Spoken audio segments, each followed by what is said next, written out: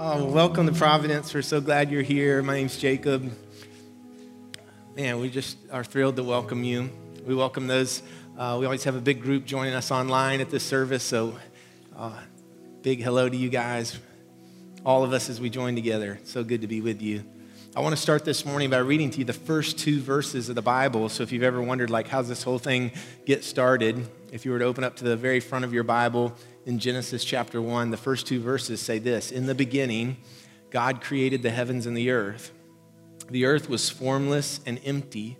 Darkness was over the surface of the deep, and the Spirit of God was hovering over the waters." So we see earth now. It has a lot of form. It has a lot of things going on, a lot of light and life. But in the beginning, it says that the earth was formless, that it was dark, and that it was empty. And over the top of that was the Spirit of God. So over the top of that, this formless, empty, dark place was the Spirit of God hovering. The Spirit of God was about to do something. The Spirit of God was about to move. The Spirit of God was about to create light, life, love. And so it's hard to picture, right? Our mind does that thing. We try to go all the way back. But over the top of everything was the Spirit of God. And what we've been talking about the last couple of weeks is that still today in our world, even though we have this human, organic, kind of gritty existence, that still in the midst of that, there is a spiritual realm. And we've been talking about that. It's been mysterious and even a bit weird at times, but we've been talking about what does it mean that we believe there is the supernatural? And in a part of that, in this series, we've been talking about that there is evil and that there are spiritual forces of evil and even an evil one. But I bring this verse up to you this morning because my hope is that as we journey out of January into continuing to study the Bible this year, that you don't remember this month as the time that we just talked about evil and the devil. What I want you to remember is that hovering over all this all the time is the Spirit of God. That the Spirit of God is at work. Even if you're in a darkness or an emptiness or a place that seems to be without purpose, we claim that still the Spirit of God is hovering over us. On Monday night, I was cooking some macaroni and cheese before the national championship game, which is sort of how we roll at our house. Kraft macaroni, and had the boil. Is that a perfect boil? Anyways, you don't need to know the details of the macaroni. But at that time, my youngest daughter, Phoebe, walks up to me, and she had walked in with her mom, and she said, "Dad, I've decided to take a self-defense class." And I was a little caught off guard by that, but I started thinking about what Phoebe and I have been talking about recently. And you should know that Phoebe's desire for her life is to be the President of the United States of America. So I want you to know that. So Phoebe 2050, who's in? This guy. But as we've been talking about being president, Phoebe's also noticed the dangerous nature of that role, right? There's been a lot of stuff going on in the world, and she's just been asking questions and thinking about how that would be a dangerous job. And so even in the few days leading up to that, she told me she'd pulled back on that a little bit and actually decided not to be the president. She has decided to be a librarian. And so I told her, I said, that's great because after you're president, you get a library. So you can be a librarian, but do the president thing first. But what I noticed in that, what I think Phoebe was feeling is that what God might be calling her into feels dangerous, right? That sometimes what God is kind of, whether it ends up being that or not, what God ends up having us take steps out into can definitely feel scary at times. And just the way my brain works, it made me start thinking in that moment about an ancient story about somebody just a little bit older than Phoebe, like a 3,000-year-old story about a boy who found himself stepping out into something that was dangerous, thrust into battle. Actually, it was his nation that had found themselves in battle, and some of y'all know this story. A boy named David went to the front lines of the battle, but not to fight. He had gone there to take sandwiches to his older brothers who were in the army. His dad had sent him with these snacks to take to his brothers and to bring back a report. But what David saw when he got there was that every morning and every night, there on the front lines as the nation, the people of God, the Israelites were fighting against the Philistines, they weren't fighting, it was a standoff. And every morning a giant would come out and taunt them and say, "Who will fight me?" And every evening he would come out and taunt them and say, "Is anybody going to fight me? Is anybody man enough to fight me?" And they were all afraid. And David, young David, just a boy, was perplexed by that. Why would the people of God be afraid in that moment? And so he starts talking to people, and in fact, he causes a bit of a commotion by talking to his brothers and some of the other soldiers. People are like, what's up with this little boy who's coming to the front lines and is saying we should take this guy out? So David finds himself actually standing in front of the king, King Saul, and in the midst of that conversation, just kind of the courage of a boy, he says, I'll go and fight the giant. And this is Saul's response, the king's response. It's in 1 Samuel 17. Saul replies, you are not able to do that. You get it? This is a king talking to a boy. You're not able to go out against the Philistine and fight him. You're only a young man, and he's been a warrior from his youth. But David says, so the boy back to the king says, your servant, he's talking about himself, has been keeping his father's sheep. And when a lion or a bear came and carried off a sheep from the flock, I went after it, struck it, and rescued the sheep from its mouth. When it turned on me, I seized it by its hair, struck it, and killed it. So David's bragging about his prowess out in the fields. Your servant has killed both the lion and the bear. This uncircumcised Philistine will be like one of them because he has defied the armies of the living God. He says, the Lord who rescued me from the paw of the lion and the paw of the bear will rescue me from the hand of the Philistine. And the king says back to David, go. He grants him to go into the fight. Go, and the Lord will be with you. What do you say? But then, this is what I want you to see. Saul, the king, dresses David in his own tunic. He puts the royal tunic on the little boy. I picture it dragging the ground. He put a coat of armor on him. Most think Saul put his coat of armor on the boy, this big, and a bronze helmet on his head. David fastened on his sword over the tunic and tried walking around because he was not used to them. And here's David's response to the king. He says, I cannot go in these because I'm not used to them. So he took them off. If you know the story, David instead decides to go out in what he was already wearing, a little pouch he put some stones in. He had his sling, his shepherd's sling, and with one stone he throws it at the giant and he slays him and he falls to his death. What caught my attention, though, was David saying this about the armor. He was saying, this doesn't fit me. He's saying, I'm not used to this. David was, what he was put in by the king, he's saying, I understand what I'm going to fight, and this will do me no good. It's not what I need. And I wondered this morning, could we admit that? That some days we leave wherever we're going, and we're like, what I have on is not going to protect me. I know the battle, I know what's waiting for me, or at least I think I know, and I feel ill-equipped, awkwardly placed in this outfit, and I am not going to make it. I wonder if even we could admit that the armor of God that we've been talking about the last couple of weeks, if you've been here, that even this armor of God, we would say, this does not seem to fit me. Could we admit that? Like, this does not, I'm not used to this. So I'll catch you up. The armor that we've talked about, it's in Ephesians 6. The first thing we're given is a belt of truth. And so some of us might say, the belt of truth is a little bit ill-fitting to me because I've been listening to lies for a long time. Right? The breastplate of righteousness was the second piece of armor. We said it's Jesus' righteousness, his rightness, what he's done, not what we have done, which we can carry out to cover us as we go out into the world. Some of us might say, I've been living my life for quite some time where I've pretty much been me trying to be right about everything. Like, that's sort of how I was taught to think about it. And so the breastplate of righteousness is a bit awkward for me to put on. The third one was the shoes of peace. Did anybody try that this week? Peace, peace, peace. One person. Awesome. We said that we would try to step into peace, that the way a Christian fights her or his battle was not in a violent kind of way, but that actually every step we take is a step of peace. And some of that for us has been hard. I got a text from somebody, I'll get the exact words here, about the shoes of peace. He texted me Monday morning. He said, I put on the shoes of peace, but I'm still having to walk through the same crud in my life. And his language was even more colorful than that. And I'm like, I love that you guys just feel wide open with me and that you can just say whatever. I'm fine if you want to censor. It's like, it's the pastor. You could clean it up a bit. But what they were saying essentially is, Pastor, you've given me these peace shoes.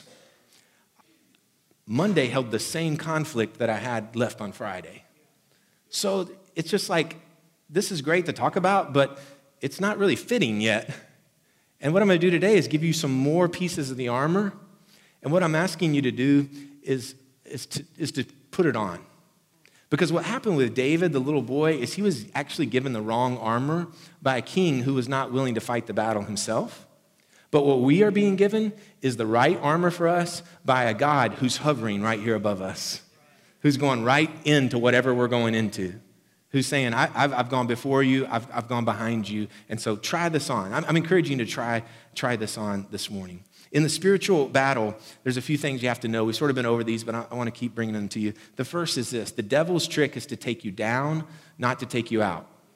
What I mean by that is the devil, sometimes we worry, it's like, hey, he's going to take me out of the whole game. No, he can't do that. You've been bought with a price. Your identity is brave, strong, known, loved. Your identity is in Christ. The devil can't take you out, but he can take you down. He can put your eyes on the ground. He can lay you low.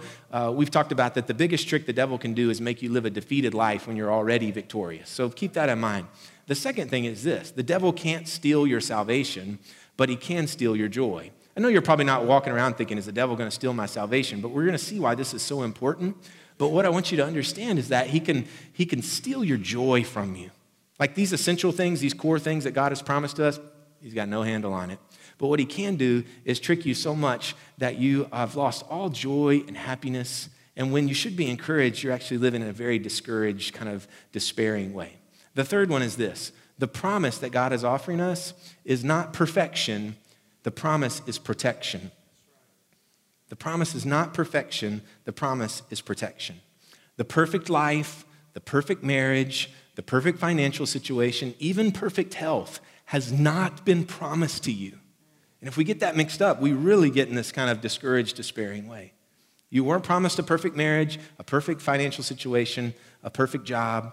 And so that's why when your marriage is not going right and your job isn't going right and your connection with God is not going right, you are not supposed to just throw all that away because you weren't promised perfection. What we were promised is protection, that God's going to be with us and is going to hover right above us and cover over us in the things that we are walking into. So the armor for that third one, is a shield. And that makes sense, right? A shield is protecting us. Let me read to you just a couple verses where we'll catch up in Ephesians chapter 6 this morning. It says, in addition to all this, all what? Belt of truth, breastplate of righteousness, shoes, peace, peace, peace, peace, peace, okay? In addition to all this, take up the shield of faith, with which you can extinguish all the flaming arrows of the evil one. Take the helmet of salvation and the sword of the Spirit, which is the word of God. So if you're filling in the blanks, the first one is the shield is faith. The shield is faith. The biblical definition of faith, at least one that we can really grab a hold of and put our minds around easily, is found in Hebrews 11, verse 1. It says this: faith is confidence in what we hope for and assurance about what we do not see. What's faith? It's a crazy thing that only the people of God, people of faith can do, right? I'm confident in what I'm hoping for. I'm sure of what I cannot see. I have this faith. I was with a family recently at the hospital where they had received some surprising news that discouraged them, news that kind of threw everything off, right? And we were waiting in the quiet. We prayed a couple prayers. And here's what I noticed. Family came in, one after the other. And the mother came in to her adult daughter who'd received this news. This is the first thing she said. She said, remember, we have faith. That struck me. That caught my ear. Remember, we have faith. And when she said that, it felt like a shield went over us. She didn't say, we know exactly the steps that we're going to take. She didn't say, here's what 3 weeks from now is going to look like. She said, remember that we are a family of faith. And I felt a shield go over us, kind of protecting us. And so we walk through dark times. Remember how the earth started? Dark, empty, formless. We walk through times like this, and here's what we believe. The Spirit of God is right above us, just like right there. Can you see it? No. We believe it. The people of faith, we claim it. And the scripture says our faith extinguishes all the flaming arrows of the evil one. Our faith, our saying, I believe it. Our faith saying, I can't see it, but I'm confident in my God. Like Regina could say, my mother sang the song over me. I'm still singing it today. So I have faith, and it's like, arrow, boom, boom, boom, right? You're wielding off the evil one. The next piece of the armor is the helmet. And the helmet is salvation. I love that. Put on your heads salvation. Put on this helmet, buckle it down. You are saved. Put it over your head, put it over your ears. Your salvation is on your head like a helmet, right? Fastened with a chin strap that no Kansas City chief, no matter how hard he hits you, can knock off of your head. Why? We are Titans. We are Titans.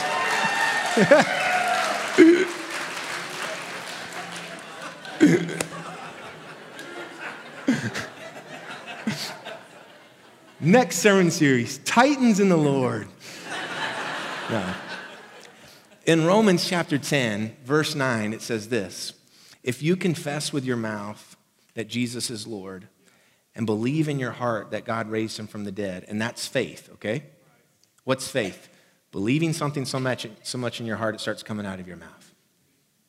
So Romans 10:9 says, if you confess with your mouth that Jesus is Lord and believe in your heart that God raised him from the dead, you will be saved. Put it on your head like a helmet, people of God. Buckle it down. In baptism, we put the sign of the cross on your forehead. That means you belong to Jesus. You're brave, you're strong, you're known, you're loved. That's who you are. Wear it out of this place today. Wear it tomorrow morning when you go wherever you go. It's your salvation. Nothing can touch it. Nothing can change it. The devil can't steal it, but he can steal your joy. He can play the biggest trick on you, which is you, victorious, begin to live like you're defeated. I don't know if you've seen this verse before. It's pretty obscure. It's in a book called Song of Solomon, which is a love song found in the Old Testament. And in chapter 2, it says for this: catch for us the foxes. The little foxes that ruin the vineyards are vineyards that are in bloom.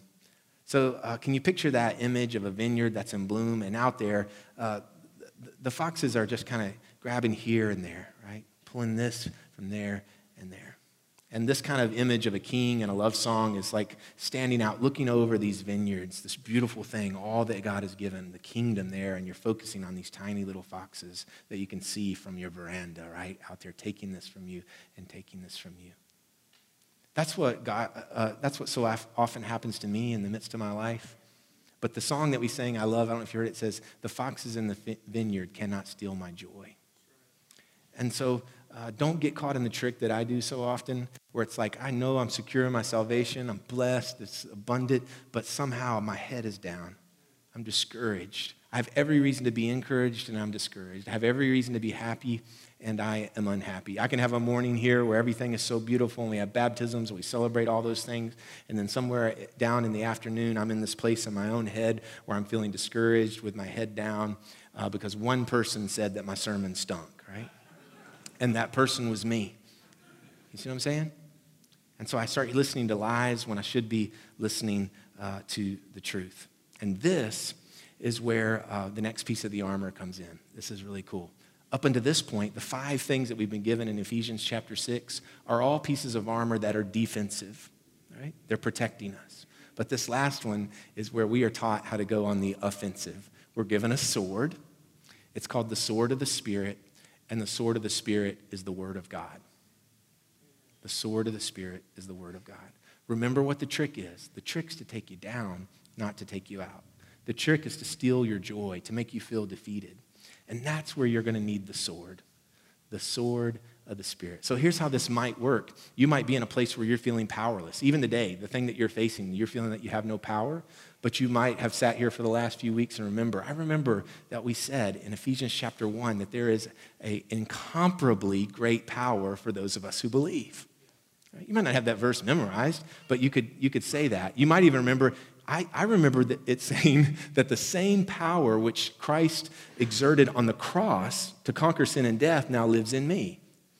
And you start standing up a bit more straight. You might remember the little verse that we said we would memorize for the year to say, finally be strong in the Lord and in his mighty power. And as you begin to speak that, to remember that, you can find access to a power. It's you going on the offensive. It's saying, this is how I fight my battles. Another one might, let's say you're feeling alone right now. Even though there's people around you, you're feeling alone. Or in your life right now in this season is a time where you feel particularly alone.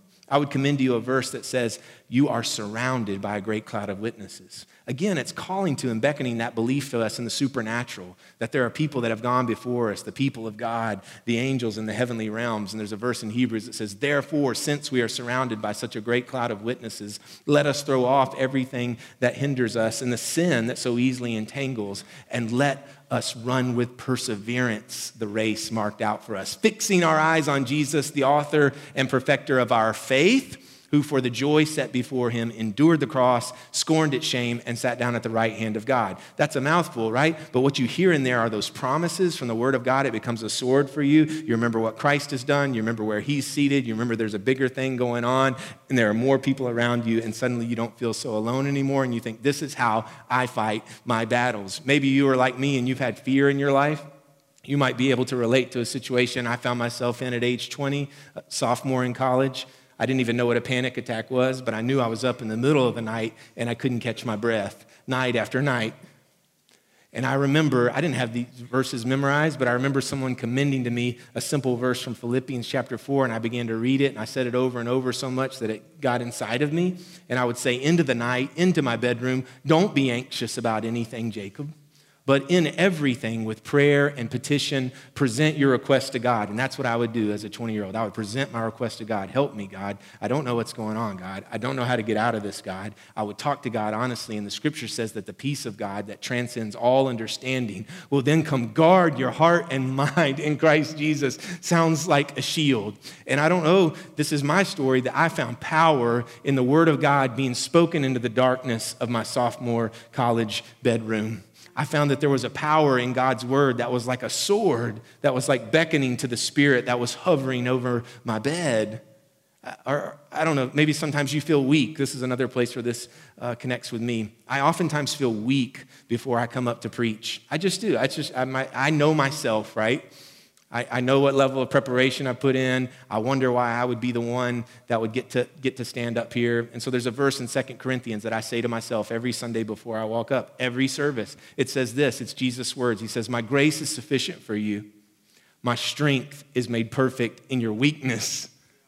And then Paul does this turn on it and he says, therefore, I would most gladly boast in my weaknesses so that the power of Christ may rest upon me. Why do we talk about our weaknesses? Sometimes people ask me, why do you talk so authentically about your life and what's going on? You tell us about your road rage and all that stuff that's going on there. I'm like, it's not road rage. Like, you don't understand my life. I have to be good all the time, like in Kroger. I know y'all are watching me. So sometimes in the truck, I just let it all out, just kind of feels good. I've got my hat on and my windows are partially tinted and I'm upset not about that as much as just everything else that's going on. And anyways, so the reason I might admit that and admit to you guys that I am a bozo at times is because in that is where the power of Christ can rest upon us. Not by wallowing in our sin or thinking I'll never change, but being honest about my own weakness. And we as a church doing that, we feel the power of Christ come and rest upon us, come and rest upon our lives. And so that verse for me is a way of speaking into a darkness and finding a power. Just like if you were saying, right now I got a bunch of trouble following me, I would say, no, the Bible says goodness and mercy will follow you all the days of your life. Or you might say, I'm walking through a fire right now. Well, Isaiah 43 says that you can walk through the fire and not be burned. You might say, I don't know how to trust God, and I have no idea where the path God is leading me on. And I would say to you, Proverbs says, trust in the Lord with all your heart and lean not on your own understanding, but in all your ways acknowledge him, and he will direct your steps. And he will show you the path. And so I'm not saying that, I've just lifted up a few of these verses that I've memorized over decades. I'm not saying that is, you have to figure that out in the next couple of weeks, but I do think you could wake up tomorrow and say, I've heard enough of Ephesians 6 to know I need to put the belt of truth on. I don't remember exactly how it was said in there, but the belt of truth, and I'm going to start walking in peace, peace, peace, and over my torso is Jesus' righteousness, not mine anymore. Today's not going to be about me being right. And my shield. What was the shield? Oh yeah, shield of faith, helmet, salvation, chin strap, sword, word of God. And you may not have all that, but I'll tell you what Ephesians 6 says. You can remember this tomorrow. It says that you will stand. And so you can speak into your bedroom in the morning these words. You say, I'm going to stand today. And you'll be speaking the word of God into your life. And what I'm telling you is you have access to a power there. So go for it. Do it. Try to see what happened with David 3,000 years ago when he stepped out and everybody thought they were surrounded by the Philistines. And David saw that they were surrounded by God. And so what he did is he called to that spirit which is just hovering, and you can do that too. You can speak to it and call that power into your life. Try it, do it. Put on the armor of God, people of God. Put on the armor of God, people of God. If it's a war you want, devil, then it's a war you're going to have. If he's scheming against us, let's scheme against him. He doesn't want us to rise up as a church. He doesn't want your sons to rise up and be men of God and be powerful and peaceful like Jesus is. He doesn't want our daughters to rise up and be powerful and peaceful like Jesus is. But we're the ones who have access to that. So I think this verse is saying, put on the armor of God, people of God. I'm giving you what you need. Try it on. It might feel awkward at first. Try it on, put it on, wear it out into your lives. All right, let's pray. Lord, we love you, and we pray that we could learn more about this spiritual teaching you're giving us.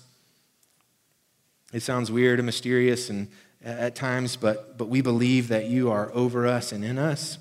And so give us now access, God, to that power through Jesus Christ, who went to the cross and was crucified for our sins, who was buried, but then 3 days later was resurrected from the dead. As we come to this broken bread and this juice, let it be for us the body and blood of Christ, that in just eating bread in this simple way, we could receive the power of Christ. It's in his name we pray. Amen.